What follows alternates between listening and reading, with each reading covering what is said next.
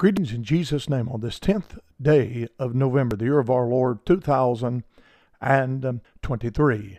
It's currently in the 20s outside. It's a frosty morning here in Sanford, Maine. Sun's coming up.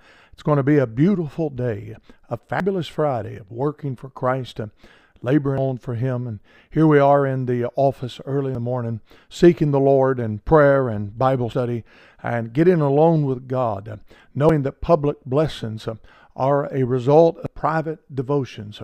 And we're seeking the Lord and asking Him to help us that we might be our best for Him. We appreciate the goodness of our Lord last night, and our young man, our boy, Benjamin, was able to fill the pulpit for me down at the Wells Church plant and heard great things about how God used him as he preached on prayer, and his family also sang a special, and that was a great encouragement to me. My wife and I were off on a special occasion last night, going to the symphony in Manchester, New Hampshire.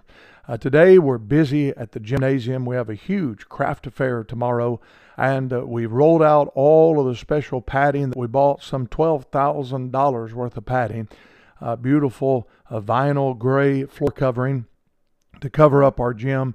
And then I'm also working on the concession stand today. I've got one butcher block installed. I'm installing another butcher block, and just amazing things that are taking place as we work and labor on for Christ and minister to people and love people. It's a wonderful, wonderful ministry.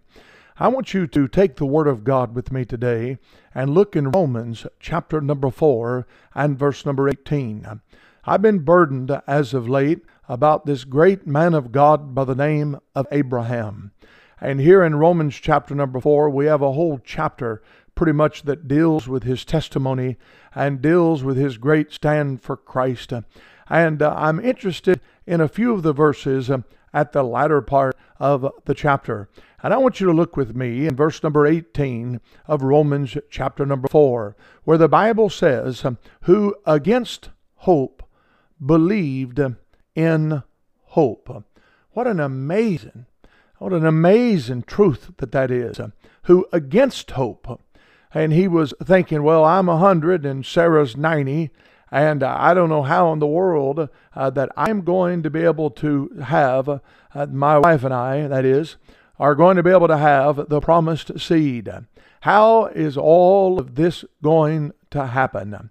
And it simply says, who against hope believed in hope. And I want us to understand this phrase today because many of us are listening to this Bible broadcast and we are against hope. But we can still, as Abraham of old did, believe in hope.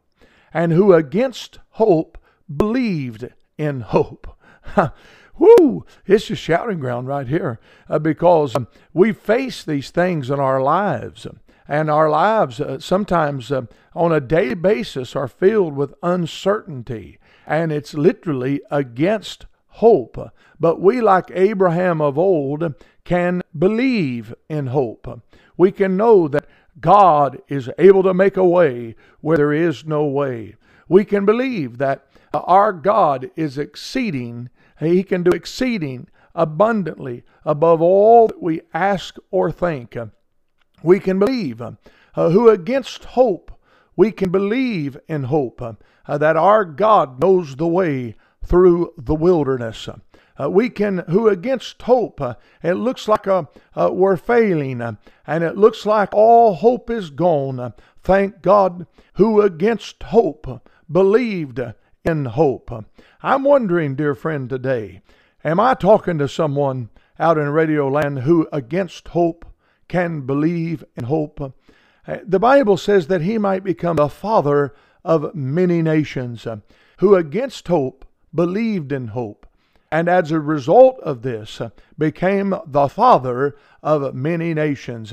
I believe God would do the exact same things for us today, who against hope could believe in hope, and then out of that wonderful, wonderful account, God can allow us to be the leader in so many aspects. And I'm praying that God would continue to help me to be that way, and certainly you also. We've been listening to the Wings of the Word radio broadcast, Please send all correspondence to Tango Bravo Echo Lima Lima, T-Bell at metrocast.net. God bless you. Have a wonderful Christ-filled day, and we'll talk to you once again on Monday.